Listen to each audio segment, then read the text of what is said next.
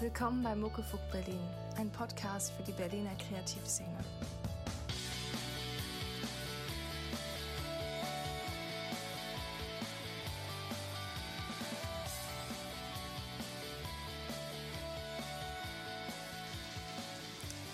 Welcome, Ben. Thank you for being here and for joining Muckefuck Berlin. It is very cool to be here. I'm excited. Awesome. Actually, I'm at your place, which This is true. Also a great honor. It's today is one of these very hot summer days, and right now there's thunderstorm. Yeah, we just have a thunderstorm now, so it's going to cool off. Also, sometimes you might hear some noises of jumping cats in the background, or one of them just talking. So Ben has 2 cats. I do. What are the names again? Lenka and Lily.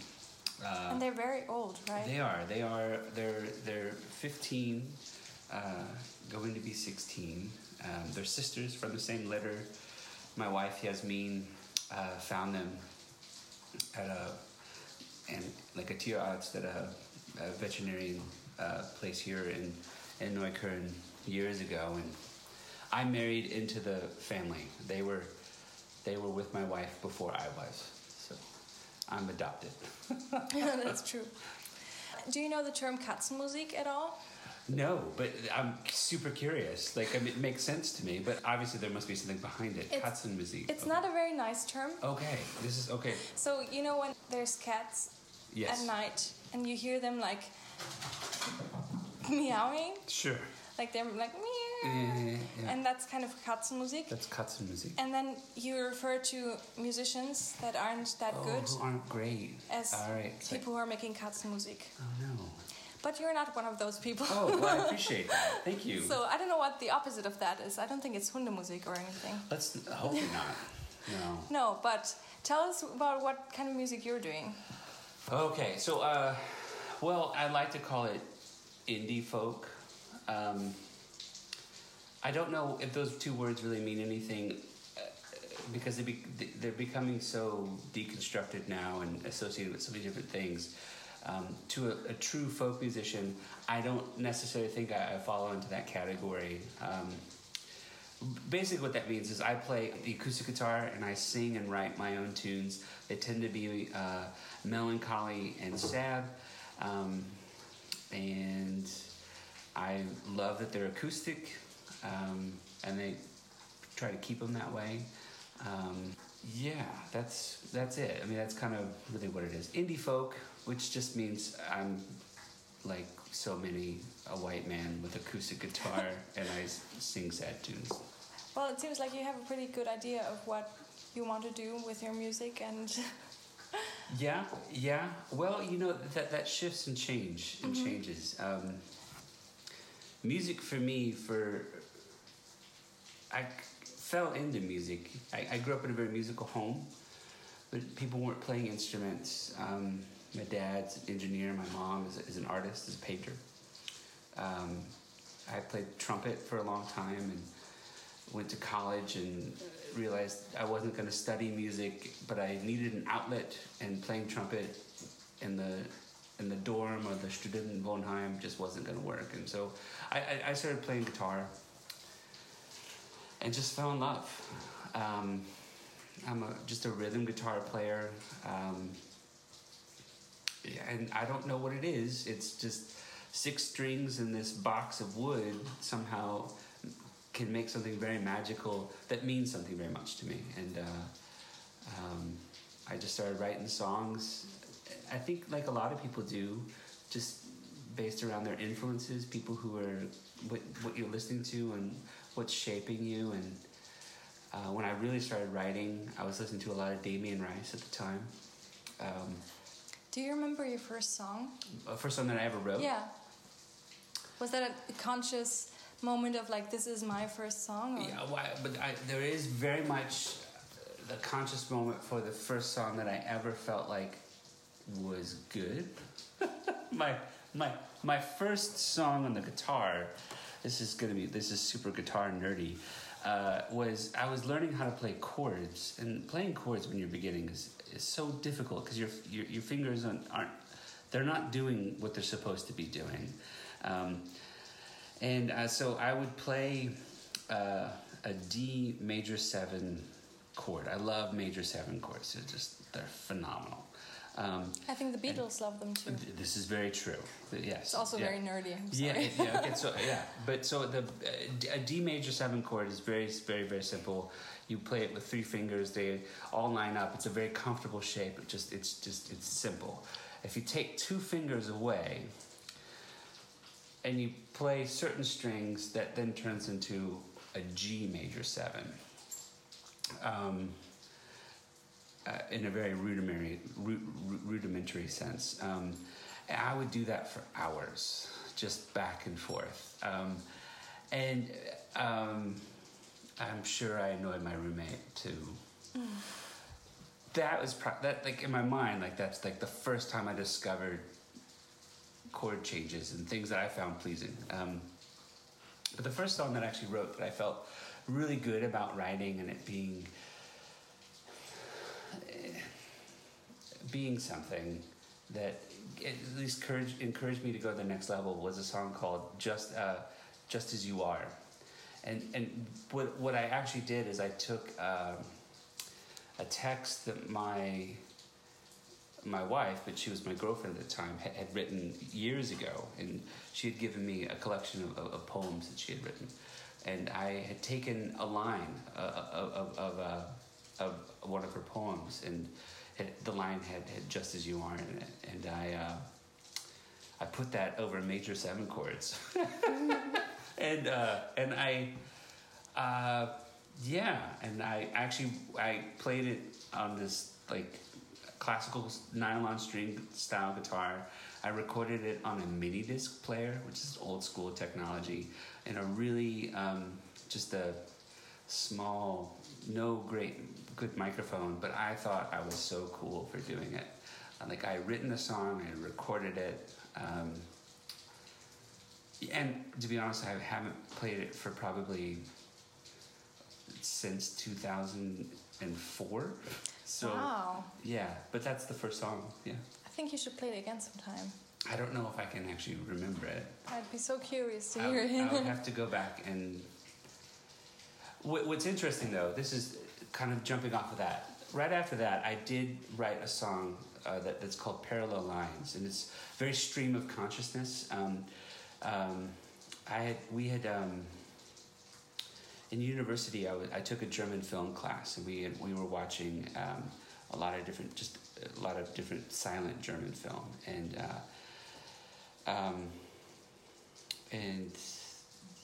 in one of the scenes of a movie, and it's slipping my mind the name of the movie right now, but there's this scene of workers going to work every morning, like how they always do, and they march in lines. So there's the people going to work and the people leaving work simultaneously, these parallel lines. And so I was thinking about that, and I had a glass of wine, and so I just began to write in stream of consciousness.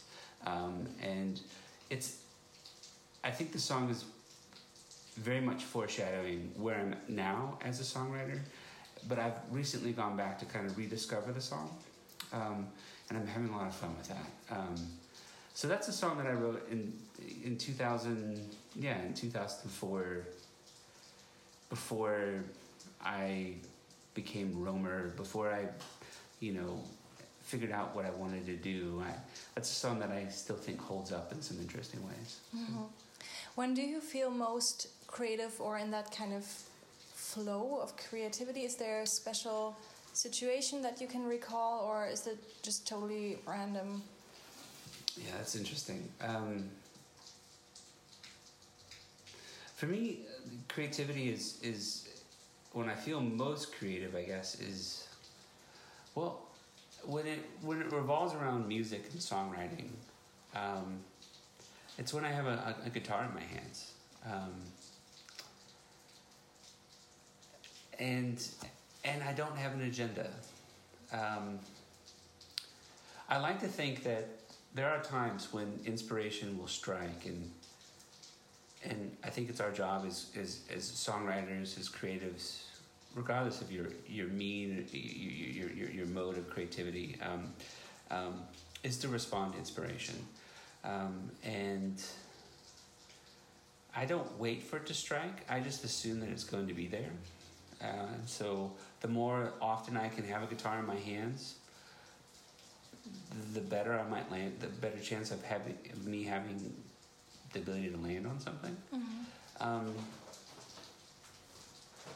That being said, the most time when I feel the most creative would be something like this. I sit down with the guitar, and melody tends to happen very fast for me. And so I just messing around over some chords, and I'm just singing something nonsense, words, sounds. Then I start to write something. Maybe I'll land on like a text or some sort of something. I tend to keep my songs pretty simplistic in terms of form. I like repetitive things, and so I guess when I feel the most creative is when I can actually set the guitar down, go somewhere else, but continue writing in my head, because I know the melodies and I know where it's going. To be honest, that's when I feel the most creative. So I'm not with the guitar anymore, but I've started to make something, and now I can go do life and work or do something else, but I am writing a song in my head. That's pretty cool. So like the guitar is like starting a motor or something, and I think it's a good point. Yeah. Yeah, I think so. Yeah. That's pretty cool. Yeah. I don't think I've heard that kind of songwriting approach so far. Well, it didn't start that way. I think songwriting is very much like is a skill that one develops over time. I guess you could also compare it to maybe working out or training. The more you do it, the better you get at it. And then also learning more about yourself and what's your process and how you do that. And I know how I write songs, and at least for this season that I'm in, and so I do it. Yeah. That makes sense. Yeah.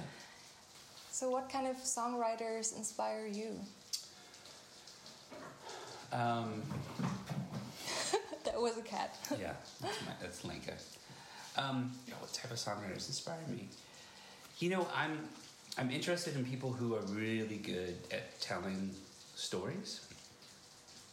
Good songs are when the listener of the song begins to understand the artist or sees the artist in a new way. A great song is when the listener understands themselves in a new way. I want to be that. I want to write.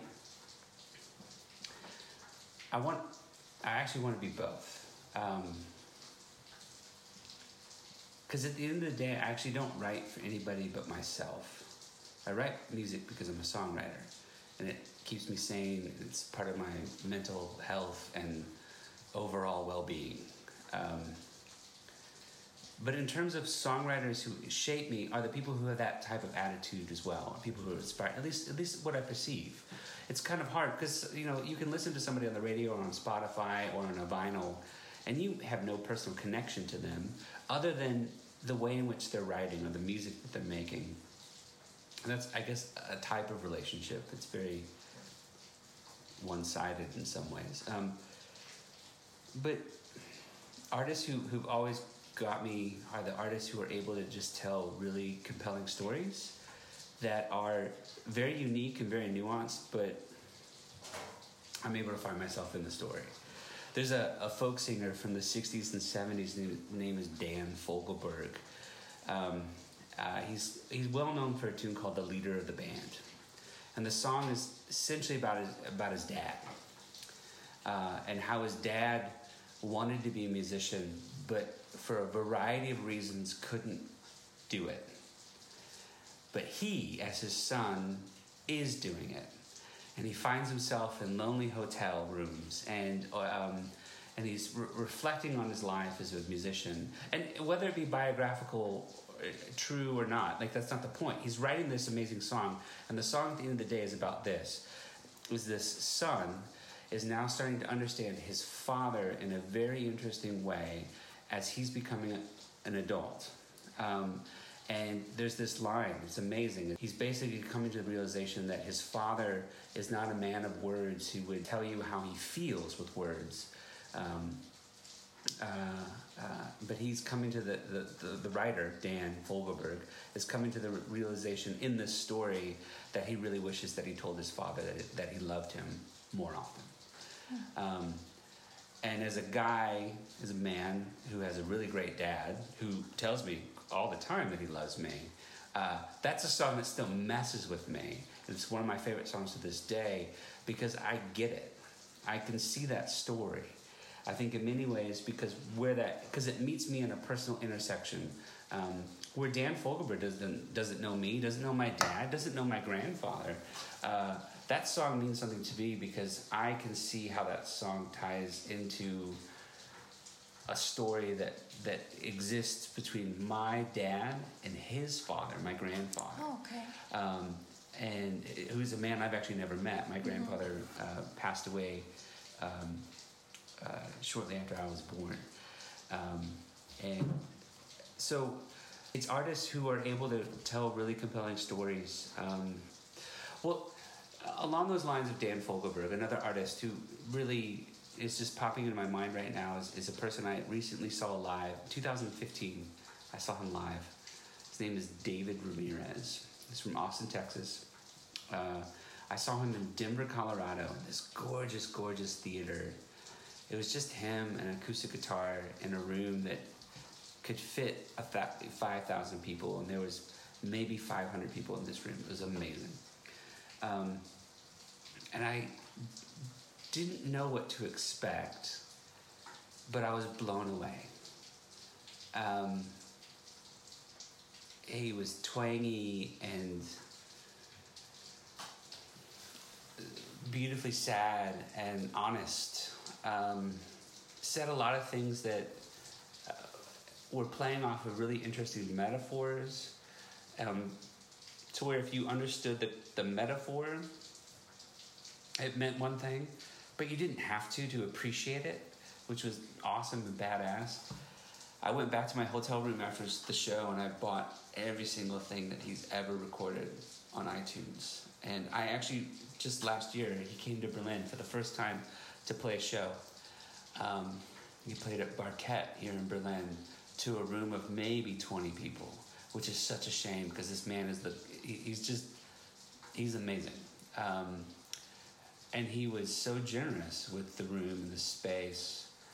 And what was cool was everyone who was in that, for the most part, everyone who was there for that show were people who knew his music. And so we knew how ridiculously special this was. And then he goes to Sweden the very next day and plays, for like 1,000 people. Mm-hmm. And it's hard to describe. To me, there are similarities between him, Dan Fogelberg, and David Ramirez, but what they are is just essentially really great storytellers, where I'm able to find parts of me in the music that they make. I like that. Yeah. I think the way you responded to that by buying his songs is a very great way to respond to liking someone's music. Mm-hmm. Especially because, these days it's very easy to not... Oh, this is very true. Yeah. It's hard for musicians to even sell anything. Yeah. So Yeah. I think that's a very great way to show your support. Yeah. Yeah. I feel that as a musician, as one who makes albums. Yeah. But, yeah. So you've made 3 albums, am I correct? Or I've made 2 albums, an EP, and some singles. I've done more, but in terms of what's out in the public and what can be consumed and found anywhere music is streamed or for sale. So I have 2 full-length albums and then just some kind of weird singles that turn into some other things. So, yeah. Is there anything new coming up? 2018, last year, I actually recorded 2 projects. And I wrote the 2 projects simultaneously. One was an album that was released this year in January called I Can't Impress You With Words, which I recorded here in Berlin with my wife and just some really good friends who are Berlin-based musicians. We actually recorded it here in our kitchen where we're sitting right now. But while I was writing those songs, I was also writing a different project that is coming out on a very small label called Old Bear Records that is out of Batavia, New York, which is right next to Buffalo, New York. I wrote 5 songs, a 5-song EP, and recorded it there in New York in the Old Bear Studios. And those 5 songs are all revolving around, it's very niche. They're all revolving around gun control, gun violence, and what in the world that means for people of faith. Wow. And so, which is super fun. I like to be very specific when I can be. But yeah, so that's recorded, it's done, it's mixed and mastered. And now it's kind of up to the label as to when it's coming out. But we're possibly fall, winter 2019. We'll see. There's other artists in the lineup before me, so we'll find out when that happens. But I'm excited about it. You're kind of trying to go for a debate there, right? Or is it? Well, that's interesting. Yes and no. Mm-hmm. I'm North American. I'm from the U.S. I've lived in Berlin for 14 years. I used to be a minister in a church. I studied comparative religions and theology. I grew up in very much a religious home.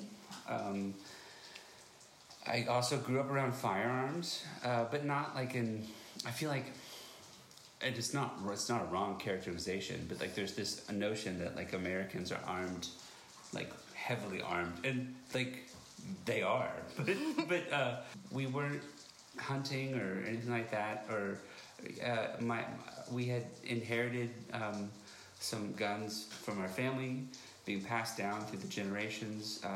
My dad, for a period of time, had to carry a firearm for his job. And gun safety was very important. It was a part of my upbringing. So I grew up around responsible gun use, and also in a religious context. But as I've become an adult and continued my studies academically and just started meeting a lot of different people and living in different places and learning what is normal in a cultural setting and what is not normal in another cultural setting, and then just being 100% confronted with how gun-related violence and death in North America, it's not just in North America, we can turn on the news, I mean what happened in Christchurch several months ago, not even several months ago, and of course people are being shot and killed or wounded and hurt all the time. There was just a recent shooting in my home state of Virginia. But gun-related death and injury in North America is unfortunately very synonymous with America. And there are, or at least the perception, but it's not just a perception, there are people who would say that they are shaped and formed by Jesus, the ways of Jesus. We're supposed to love our enemies and all that, but we're also going to be armed. This is very crude and irresponsible to say, but there is this notion that if Jesus was armed, obviously he would not have been crucified, which is such a stupid thing to say. Nevertheless, I wanted to write something. I was compelled by the notion of writing songs. To not start a debate, it was actually it was more, again, I write for me, but this is a very specific niche direction that the label asked me to do something in. And I wanted to see, could I wrestle with what does it mean to be a person of faith, a Christian, an American, a white male, who grew up around firearms,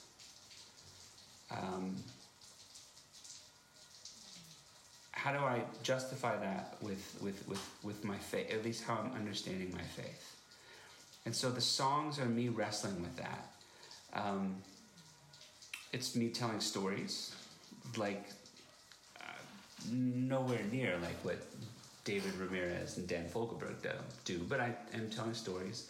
I'm intentionally using really interesting metaphors to talk about other things, and using a simile, and which is super fun for me.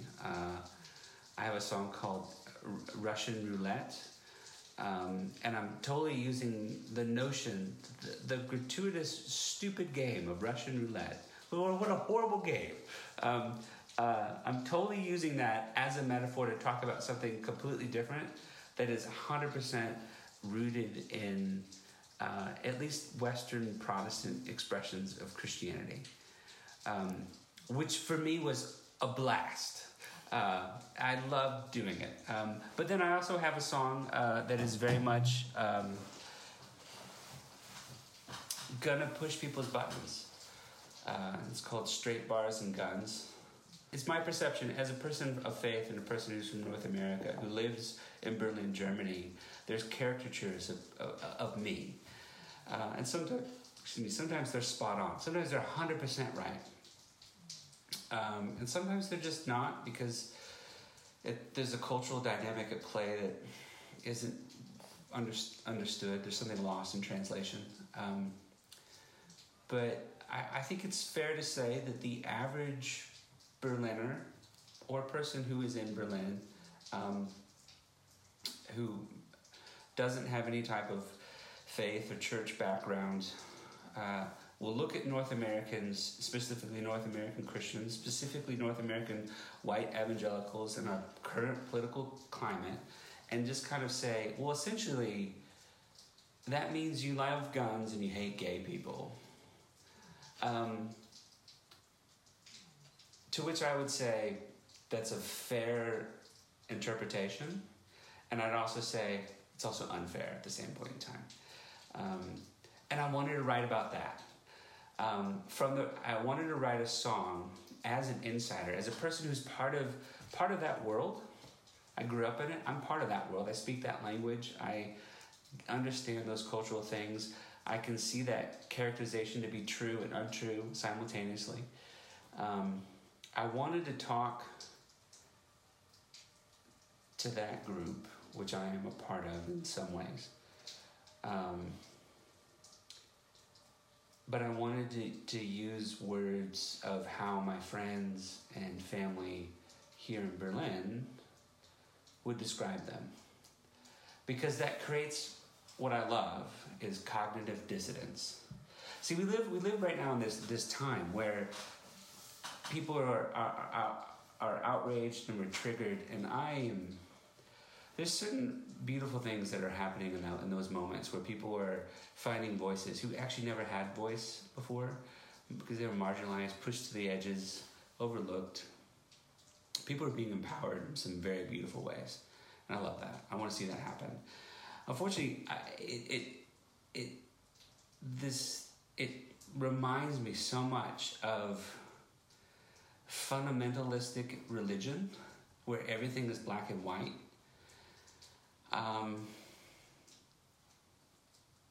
And I don't know, I'm a person I don't see things black and white, I see things a lot in gray, and I love cognitive dissonance and the notion of two things that shouldn't be able to fit together, figuring out, well, how do we get them closer together? So I'm not trying to intentionally poke the bear, rattle anybody's cages. I'm not trying to be offensive for the sake of being mean. or for the cheap laugh, or to push someone's buttons because I can. It's really, again, I wrote for me, and I wanted to step into the conflict with me and say, what do I actually think about these things? Because it's really simple for me to just jump on board and just say, all guns are bad. Which is where I land on most days. But then again, I just know some really beautiful, wonderful, responsible people who've always grown up with guns and seen as a tool. But it also rubs me a very wrong way because I see it as a tool that's designed ultimately to, at the very least, never be discharged, but it's there to strike fear or to give protection, which means that you're afraid.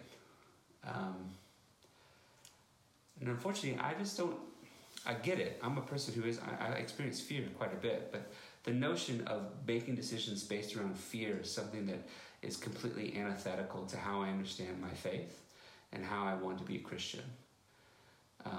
So making decisions based around fear, and again, I live in the real world just like everybody else, and I understand how complicated that is. Again, it's cognitive dissonance. I wrote a bunch of songs with me just throwing stuff out where people are either going to love it or they're going to hate it or they're going to write stupid messages on social media. I'm more interested in saying, let's sit around a table, let's have a whiskey, let's share some stories, and let's talk about it. Are we going to solve the world problems? Probably not. Are we going to stop the next mass shooting? Unfortunately, we're not. But man, what are you afraid of? I'd love to know that. And how can I, if I know you and know your name, value you as a human being, how can I speak against fear that you feel?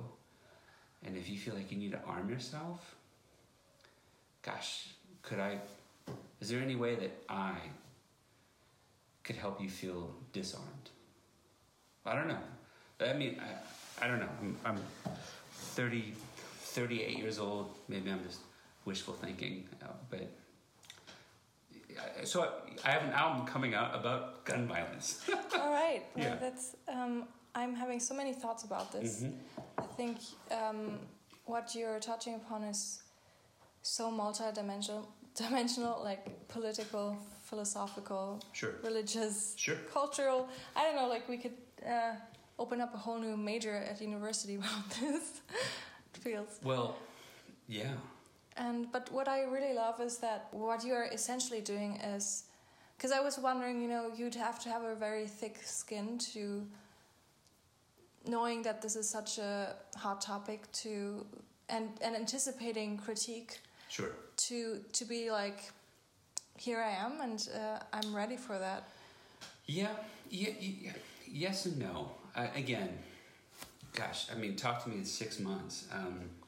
We'll see what happens. Right now, to be honest, the majority of people who even listen to my music or know about it, they're not in North America. They're primarily here in Berlin. It's where I perform. It's where I live and where I write my tunes.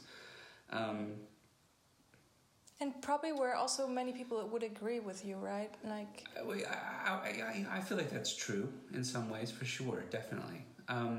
Now, I do play shows in North America, mainly house concerts and things like that. Again, this is really the first project where I'm being very specific. I can't impress you with words, though. Excuse me, I can't impress you with words. It's the album I wrote simultaneously with this other project that's coming out. And those songs are very political as well. But again, I think you're right.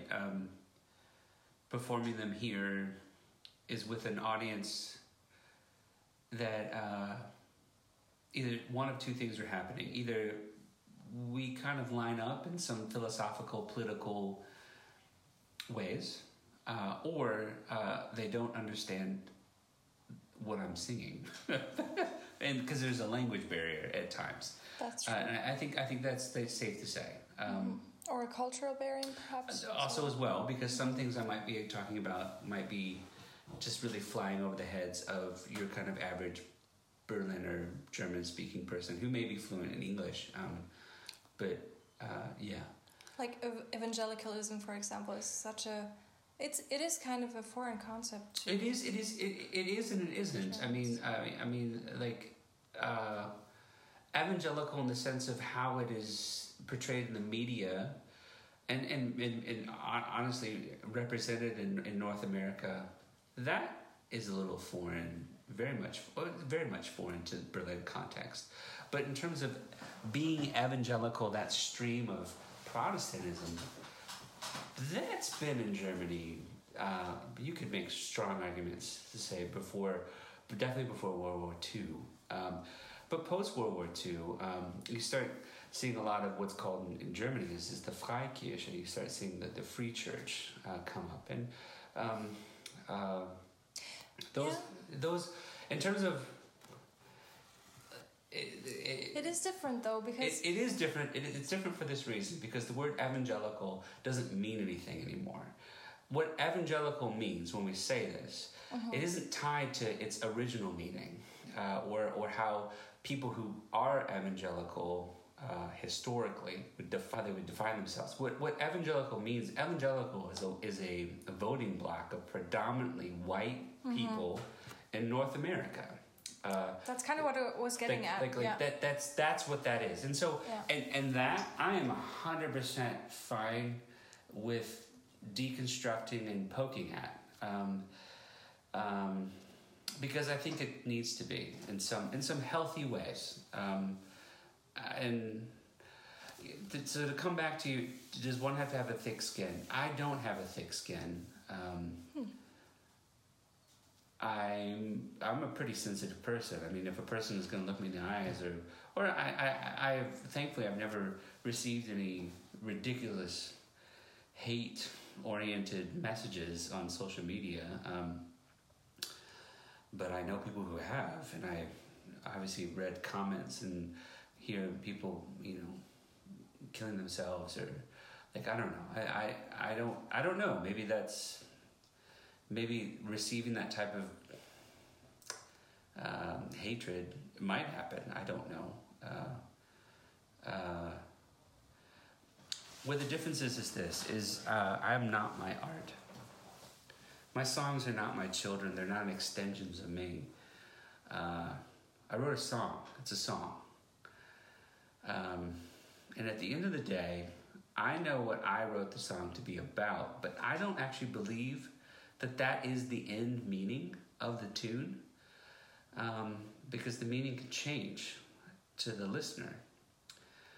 And I don't necessarily want to have to be in the mode of explaining my art. It's art. I don't need to explain it to you. I think it should be experienced. And how you experience that, and how you interpret what it is that I'm perhaps saying, or how it's making you feel, is just a valid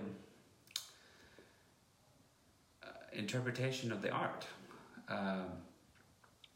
So if I understand you correctly, combining what you said in the beginning with what you just said, would you agree that your art is, or good art that you connect with, is like a mirror in a way?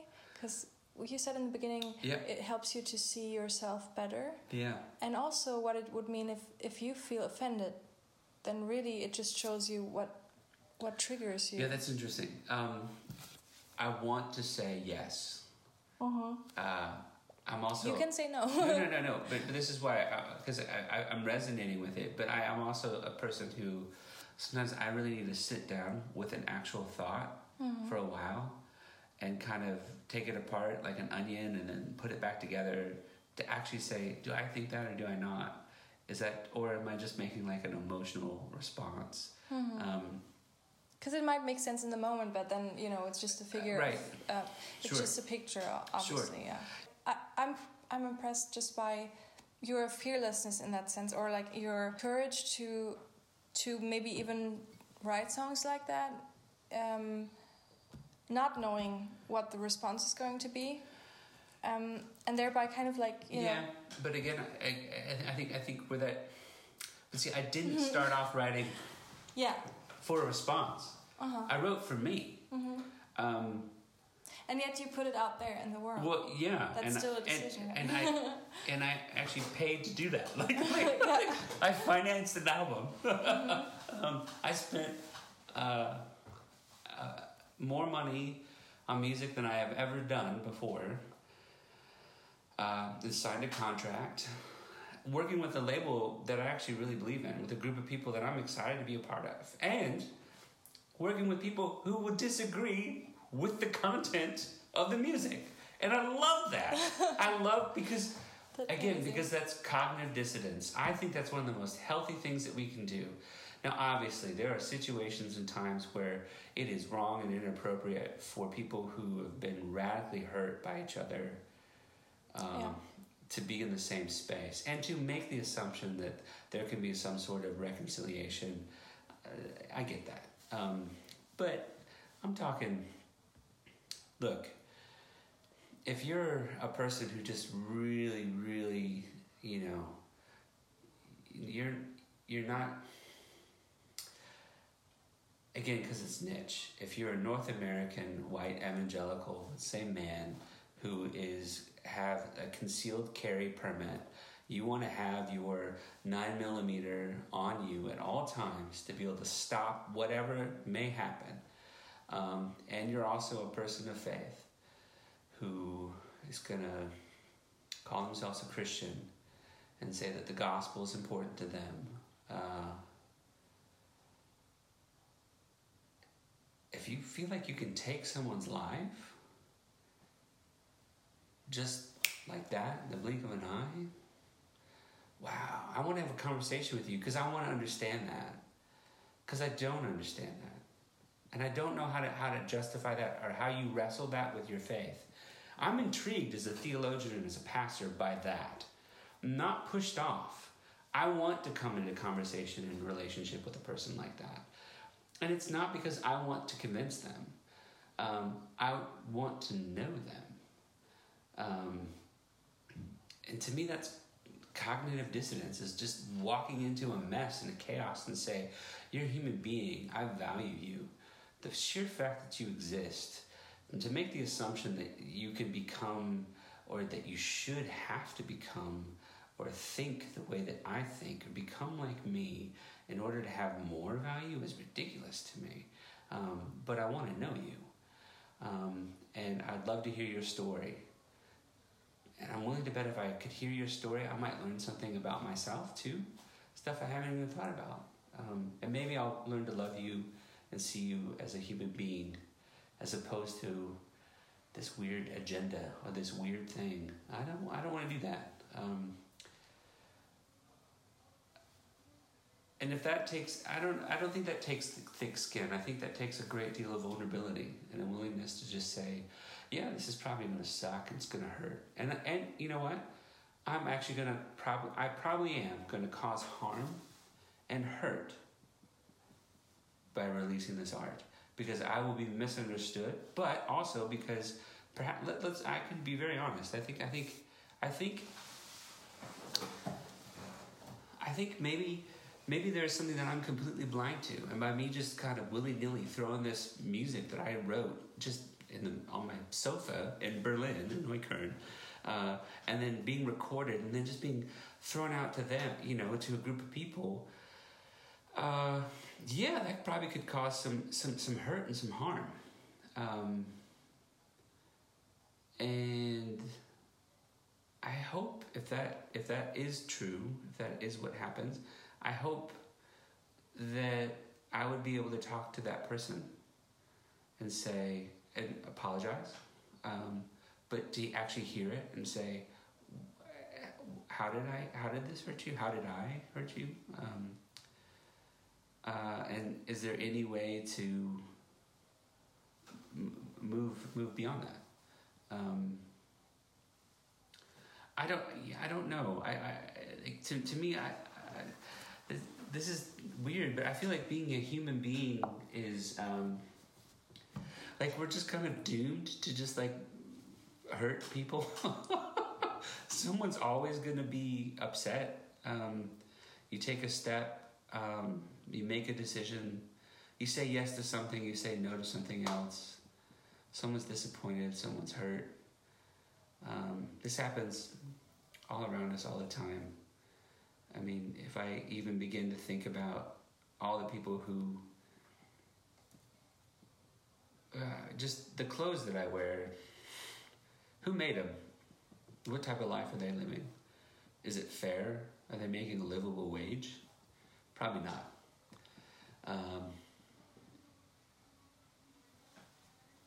I exist and at their expense in some ways. It's like if you're born into this world, you're bound to hurt someone. Yeah, which is really interesting. Even if you don't have any intention, like you buy your clothes somewhere and you don't think like, somebody made this and they didn't get paid a fair wage or whatever. Or even for example, just being a heteronormative cisgendered white male who's married. The way in which the lens that through experience that I've walked through the world is vastly different from people who don't fall into that category. Vastly different from my wife, who's a woman, and her experience and how she walks through the world and sees and interprets everything around her. It's very simple and easy for me to just kind of walk through the world and not think, and to just kind of react out of habit, which can cause harm. And we should be called on that. And we should be called on that in a way in which that is restorative, in a way in which that says, when you do this, it makes me feel this way. Do you know that? No, I didn't know that. But then the following response is, but now that you know, what will you do? Again, that's cognitive dissonance. It's just willing to say relationship is hard. Being a human being and existing in a social construct, in a society, around other people, we're going to really upset people. And I don't know, I think art can help us look at that in different ways, approach it in different ways, understand it in different ways.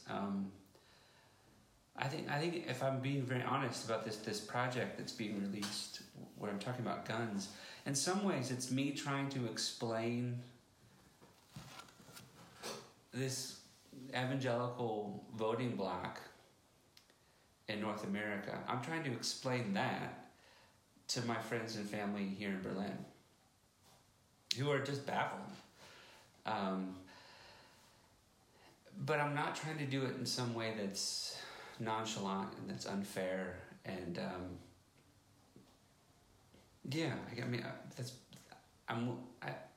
the more I think about it, that's one of the motivations. But I don't know. I mean, I could be totally deceiving myself and being very disingenuous right now. But I feel like that's true. So, yeah. I had to think about a quote. I don't know who it's from. I might find out and post it somewhere on the internet when I found out. But it goes something like this. People will forget what you said. They will forget what you did, but they will not forget how you made them feel. Yeah, I've heard that too. And that's something that I had to think about when you were talking about your songs and your approach. Because the ability to listen, I think, is what ultimately lasts. Because what you say and have to say, and undoubtedly have to say, there are things that have to be said and communicated. Sure. But they will maybe not even be received. Yeah. Because people have their opinions and stuff. Sure. But the fact that you sit down at a table with someone and just listen, I think that's such an invaluable thing. I think it is invaluable, but it's also tricky. Like there's Gillian Welsh, she's a folk singer, and I was listening to a podcast where someone was recounting a story about Gillian Welsh as an artist. where someone would come up to her and say, hey, that song that you wrote, isn't that about, and they fill in the blank, is that about the Titanic, or is that about, the gold rush, or and she, or at least it's attributed to her, that instead of actually explaining where she was, what she thought, all the stuff that made that song, instead of saying any of that, she just looked him in the eyes and said, yeah, it is about the Titanic. And I like that for a variety of reasons. But that also ties into this becoming complicated. Because to the person who heard that song, that's what they were thinking. It made them think about the Titanic or whatever. So a person who can hear a potential song, Russian roulette, for example, if you've had a negative experience with Russian roulette or have any type of relational relationship to anybody who's struggled with mental illness or who has died because of a gun safety accident,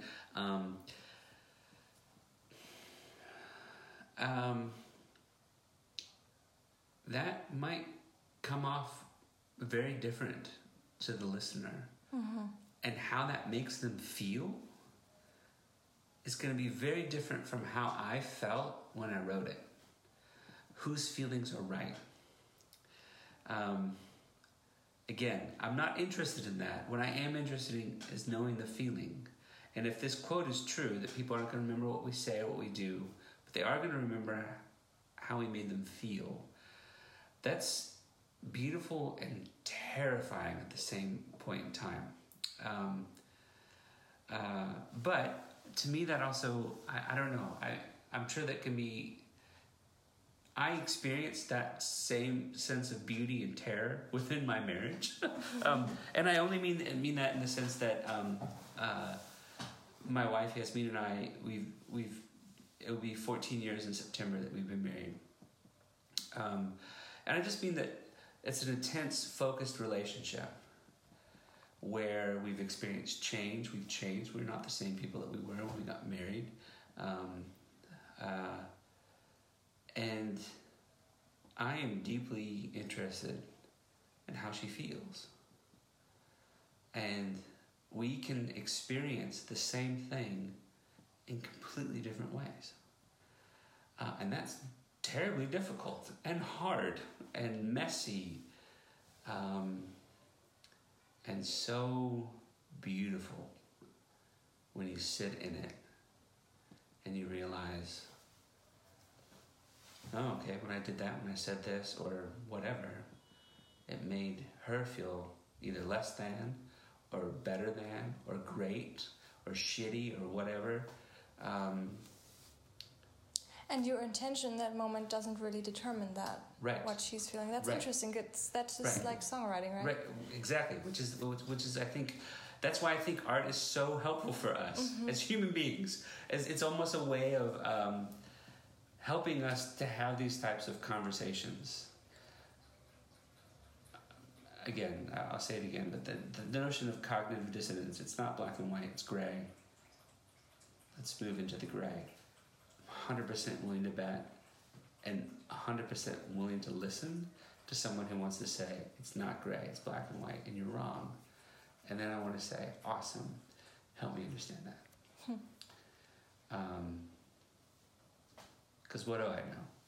I mean, I could be wrong. So, yeah. What I love about your work is that, I want to say, aside from your songwriting and performance as Roemer, but it's not apart from this. Sure. You're hosting or you're organizing open mics. Yeah. Is it every week? Every Wednesday, yeah. And it's at Prachtwerk Café. Genau, yeah. It's in Neukölln. In Neukölln, yeah. And I think that this idea is very much represented in that space to listen to each other, to hear different perspectives. I would agree.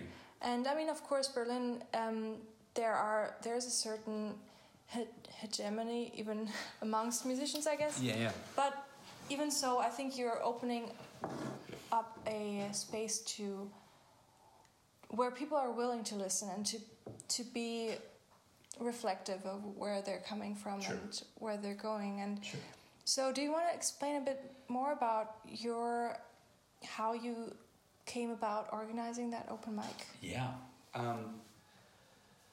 Well, the open mic, open stage scene in Berlin has been around for several decades. And what's so cool about Berlin is you can, if you want to, you can get on the stage every single night. As an artist, that is an incredible opportunity. And when I started playing the open mic scene, which I really started doing in 2013, I had been in Berlin since 2005. I'd been writing songs and playing music, but that wasn't like a big focus. In 2013, I started entering the open mic scene and, just trying to figure out what's going on, meeting people, seeing what's happening. And I played in a lot of different places, and I learned a lot and saw a lot of different how shows were run, met a lot of different hosts who more often than not are just artists themselves. And this is one of the ways that they either just out of pure love and passion are doing it, or it's a mix of that. It's also a mix of helping them pay some bills. Unfortunately, I don't know of anybody who's doing anything like this who's paid near enough what they should be. That's a whole other podcast and side conversation. But, the owners of Prachtwerk are just really good friends of mine, neighbors. And I knew that Prachtwerk was going to be opening, and they knew that I was a musician, that I was playing music, and asked if I wanted to be involved in any way, or did I want to work there, work behind the bar, or and I was not interested in any of that. Mm-hmm. To be honest, I wasn't interested in connecting friend relationships and money. Yeah, that's difficult. It can be. They're my friends. I wanted to be their friend. And, but I did have this idea of, I'd love to start an open stage, because Prachtwerk is this gorgeous mid-sized venue. We were going to have a killer sound system, and we do. It's amazing. And the potential was really cool. But I wanted it to be different than some other experiences that existed already in the open stage, open mic scene in Berlin. Not to create competition, not to demean any of them, but just to offer something different. And just to see, is it possible to make a culture shift, to change? My experience had been that you would walk into an open stage, open mic in Berlin, you get there, an hour or half an hour early. You try to find out who's running it. You find the list and write your name down, or they write your name down. It's not going to be a great sound system. And you, more often than not, are going to have to fight an audience to have someone listen to you. There's a lot of beautiful and good things to learn from that setting as a performer and as a songwriter. I think we need all those, because you learn a lot about yourself in those moments. I wanted to create something that was altogether different from that.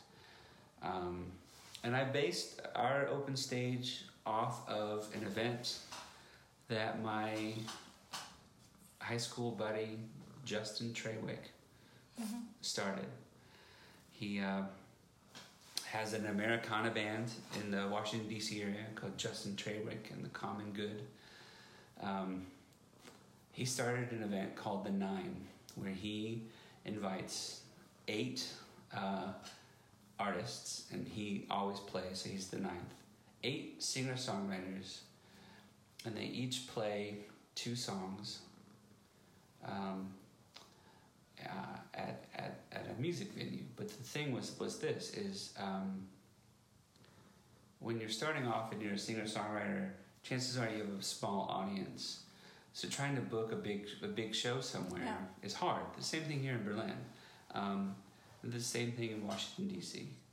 And so Justin wanted to be able to play in these bigger clubs, but had a small audience. So he just thought, well, what if I created a showcase and I had 8 artists, and each artist could bring 20 to 30 people? Well, that's a full show, and there'd be a door fee. And what could happen is it's interesting for a booker, it's interesting for a music venue because money's going to be made, drinks are going to be sold. It's like a win-win situation. It's a win-win situation. Yeah. And I had the opportunity to play the 9 a couple times, and I just loved it. And Justin is, again, he's one of my best friends. I love the man. And he's brilliant at creating events. And the 9 is actually taken off. It's in parts of New York. It's in LA.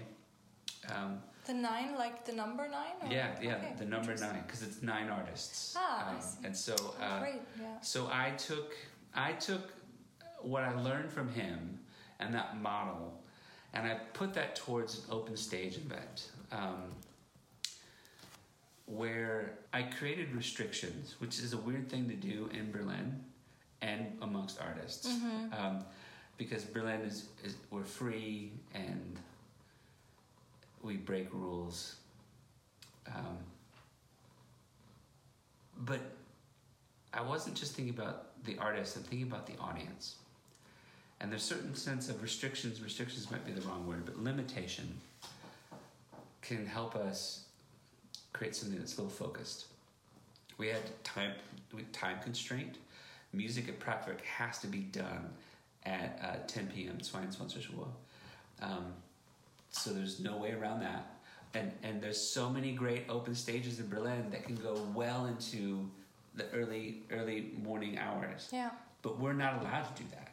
That's not from the boss. That's like from the Rathaus here in Neukölln. Like City Hall is like, no, you can't do it past 10. And so they're right next door to right, yeah. So we have this time frame. That's a limitation. It's a constraint right off the bat.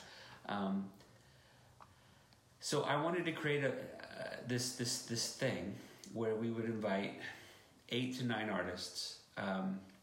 Each would play 2 songs. We'd give them about 10 minutes on stage.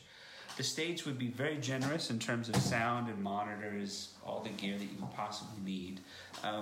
But also, another constraint or limitation, it'd be pretty darn minimalistic. We don't have a drum set on stage, for example. If you're a band who has, 5 or 6 people in it, you need to figure out how to reinterpret your music in a smaller setting, or our event is not the right event for you if you don't feel comfortable presenting your music that way. To me, that's a fine limitation. I wanted to create an environment where the artists on the list respected each other. And that tends to happen naturally when you're in the music scene here in Berlin. After a period of time and you start to get to know each other, there's a huge amount of camaraderie and relationship amongst a lot of the singer-songwriters here in the city. I wanted that to just happen from the beginning. Not that you're going to be best friends, but you could be a pro legit musician who is going to play, the Roto Salon on Friday, and you're going to play the open stage on Wednesday at Praktwerk to promote that show. And you can be on the lineup with an artist who maybe has written 2 songs, and from an aesthetical point of view, they're not great. But you have fun playing them. I want to treat you and respect you the exact same way, and put you in the same lineup to where both artists have to respect each other. I want artists to show up on time. And I want an audience to listen. So I had all these things, and we've been doing this for 5 years. It took about 1.5 years, almost 2 years, before we could convince an audience to listen. But it has grown significantly. It has. And what's really cool is since we started, new open stages have happened, and they're successful, and they're doing some really fun things, different from us, but also taking some similar approaches, and I love it. I think it's great. And yeah, really, I mean, the open stage at the end of the day is I wanted to create a good experience for the artists, and a good experience for the audience. And I wanted it to be professional. I wanted it to be organized. I wanted an artist to be able to walk in and instantly know what's expected of them. Equally so, I wanted the audience to know that through repetition and through pure reputation, that they could come on any Wednesday night, and it will be eclectic and diverse, but it will be well run and professional, and it will sound good, and that they'll have a good time. And I feel like that's what we've created. And we'll see what that looks like down the road. I love it. I volunteer my time to do it. I'm not paid a dime to do it. I wholeheartedly love doing that on Wednesday. And if I'm in Berlin, I'm there and I'm doing it. And it saddens me when I can't. It's good to have a break, because I'm human, but I have so much fun doing it, and I've learned so much from artists, and I've learned a lot about myself as an artist and a performer and songwriting by just being around a huge diversity of people, and also being exposed to new genres of music, which is so fun. I think it's great. Yeah, that's the open stage. Yeah, I've played there once or twice, and I really enjoyed the atmosphere there. And I think what you described about artists respecting each other, I think that's something that isn't talked about a lot. I mean, I think that is something very important, because sometimes when I talk with friends who are also musicians, I ask them honest questions like, do you also feel that jealousy and that insecurity? Sure. Yeah. And I mean, I know for me that's a big deal. Like I can feel jealous really easily. Of course. And so what I love about the open stage that you're doing is before each show, you have all of the artists gather backstage and just have them look at each other and learn, or at least hear each other's names. Yep. They know who else is there, and they say hi to each other. Yeah. And you're not doing any ritual or whatever. You're just getting them in the same room, right, and sharing this intimate space of like, we're getting started, and isn't this exciting? Right. And I think that's such a valuable thing, because in those moments, in moments like this, I realize like how much we all share. Yeah. We might be on different levels professionally, or even in experience or whatever, but it's the glances of like, oh, I'm nervous, or like, right. And that happens so often, because we have this backstage room, and I have a co-host, Kelsey Bray, and the two of us, we try very hard to always have someone in the backstage room, and one kind of out and about. We take turns in introducing, but we mainly do that because there's some really neat things that happen in the backstage room. People do get nervous, regardless of how their experience or their professionalism or lack thereof. And that's a cool thing to see. It's a cool thing to encourage. It's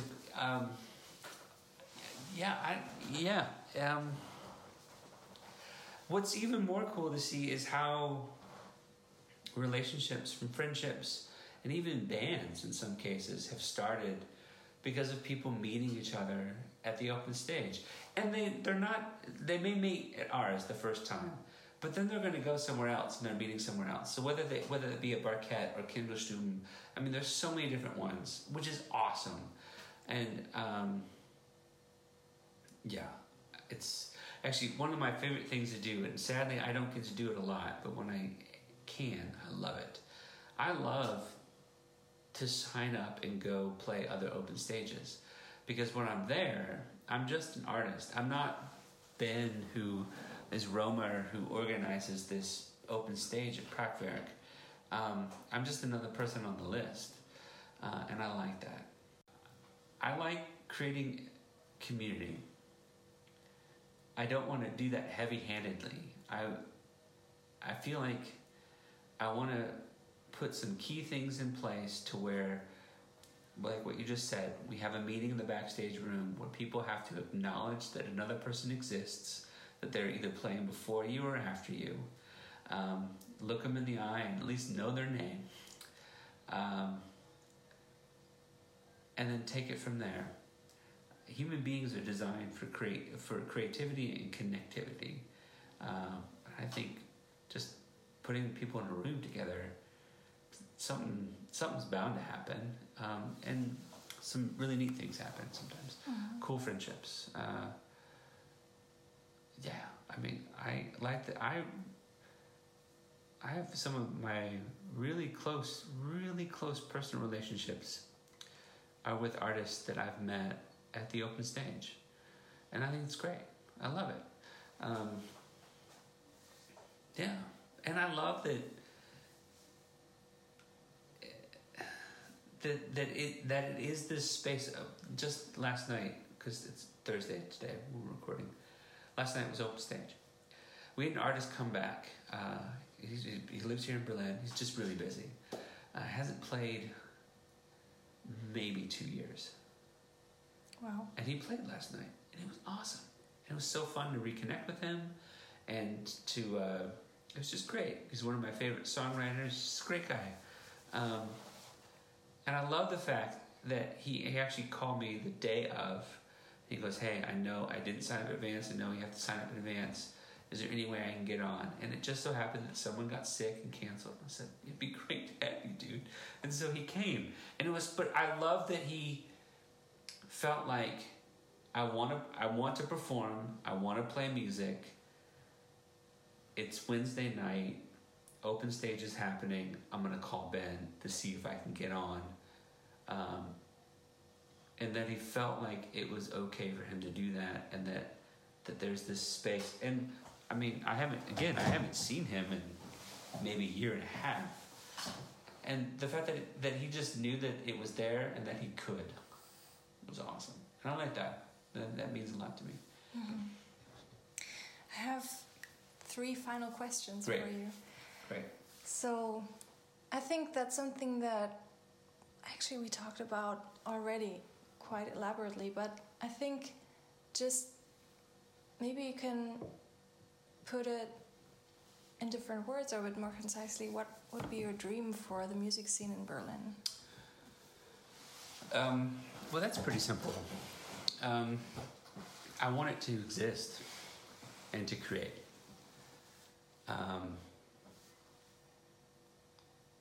I want songwriters and the people in the music scene to continue to make music. I want them to be innovative. I want it to be authentic, personal, explorative, edgy. I want that to happen.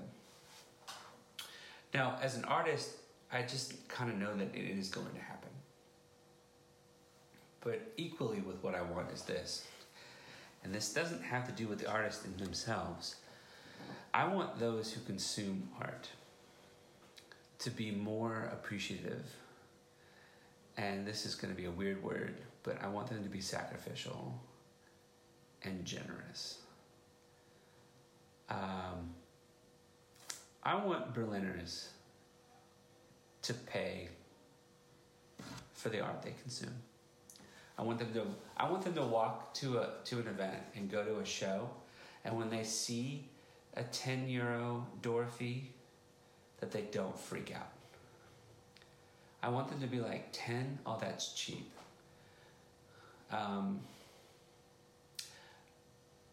When we pass the hat, I want them to put paper money in the hat and not coins, which is one of the most offensive things that I think that we do on a regular basis.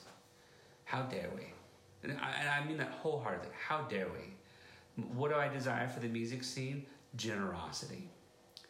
I think artists are doing that amongst each other and ourselves. I can't tell you how many times I've had a show and have seen other artists show up and pay to come. That's a big deal because we live on, ridiculously small budgets. And we're surrounded by people who are going to walk into a music venue and spend 20, 30, 40 euro on drinks. And then when we pass the hat, just throw some coins in. Ridiculously offensive. How dare you? How dare we? How dare we stand for something like that? What is my desire is generosity and sacrificial, because that's what it costs. And it's also risk, because what if I go to a show and the person's shitty and I don't like their music? Hey, cool. It doesn't mean you need to buy their music, but you walked into a space where they existed and are playing. Respect that. You don't need to come back. That's what I would love. That's what I wish, is generosity. I don't know how to do that yet. I'm working on it. I hopefully other people are too. It's very hard to be a singer-songwriter, musician in Berlin full-time as your job. I think it's easy getting started, but then being appreciated as the working person that you are is not very easy. Yeah. Because I think often it's like, well, this is fun for you, right? I'm like, yeah, that is fun, but it's also work. It's we put a lot of work into this. And so it's really both. Yeah, it's both. Yeah. What would you say to young singer-songwriters that are just starting out, or to your younger self? What advice or insight would you have for them? Oh, some of the best advice I ever got, which is something I love to freely give, is learn to fail more and faster. Because I think that's part of maturing, part of growing, evolving, whatever word we want to use in this situation. Making mistakes is part of life. It's part of learning. It's part of creating. Learn to do that faster. I know for me, I wouldn't play a song until I knew it was perfect or really good. Or I wouldn't perform the song live unless I thought I had memorized it completely. I don't do that anymore. If I write a song the day of, I will show up. If it's on Wednesday, I will show up to open stage and I'll play it that day. And it will not work, or it will. I'm fine with failing because I learn a lot. That'd be the best. I think that's the best thing that you can do. This is such a risk. It's a huge leap or giant leap of faith. Learn to fail more and faster. And then learn from that. Yeah. That's great advice. I think that's something that I have to think about a little bit more. That's something we don't like to hear. No, we don't. I heard that when I was 34 years old. and to be honest, I think it applies to so many different aspects of life, not just music. And the person who was telling it to me wasn't talking about music at all. Okay. But it's been something that's really stuck with me, and I love to freely give it. Yeah, I think especially in the music context, it is so easy to be focused on the glory of the stage and of the audience applauding, and you being able to show your skills. And I mean, no, it's not just that. Of course, it's also an act of creativity at the same time. It's all kinds of things. Sure. But it's easy to dwell there with your thoughts and with your ambition to be like, oh, I just want that glory. Right. And not at the same time be open to the possibility of maybe embarrassing yourself. Exactly. From time to time. Oh, exactly. 100%. Yeah. That's great advice. Yeah. So where can people find you online? That's my last question for you today. Well, if you just type in Roemer, Roemer, which is my artist name, it's also my middle name. Type that into Spotify or Amazon Music or iTunes, and stuff will come up. You can find my music that way. Or you can go to roemercollective.de. That's my website. There's the links to everything is there. I'm on Facebook and Instagram and all that type of stuff. But yeah, it's Roemer, Roemer. Okay, thank you. Thank you so much. You're welcome. For being on the show. I just loved having you here. It was a ton of fun. I was glad to be here. I'm a fan of the whole thing, even though it just got off the ground, but I'm excited. I'm also a fan of what you're doing at the Open State. I appreciate that. Thank you. All right. See you soon. All right.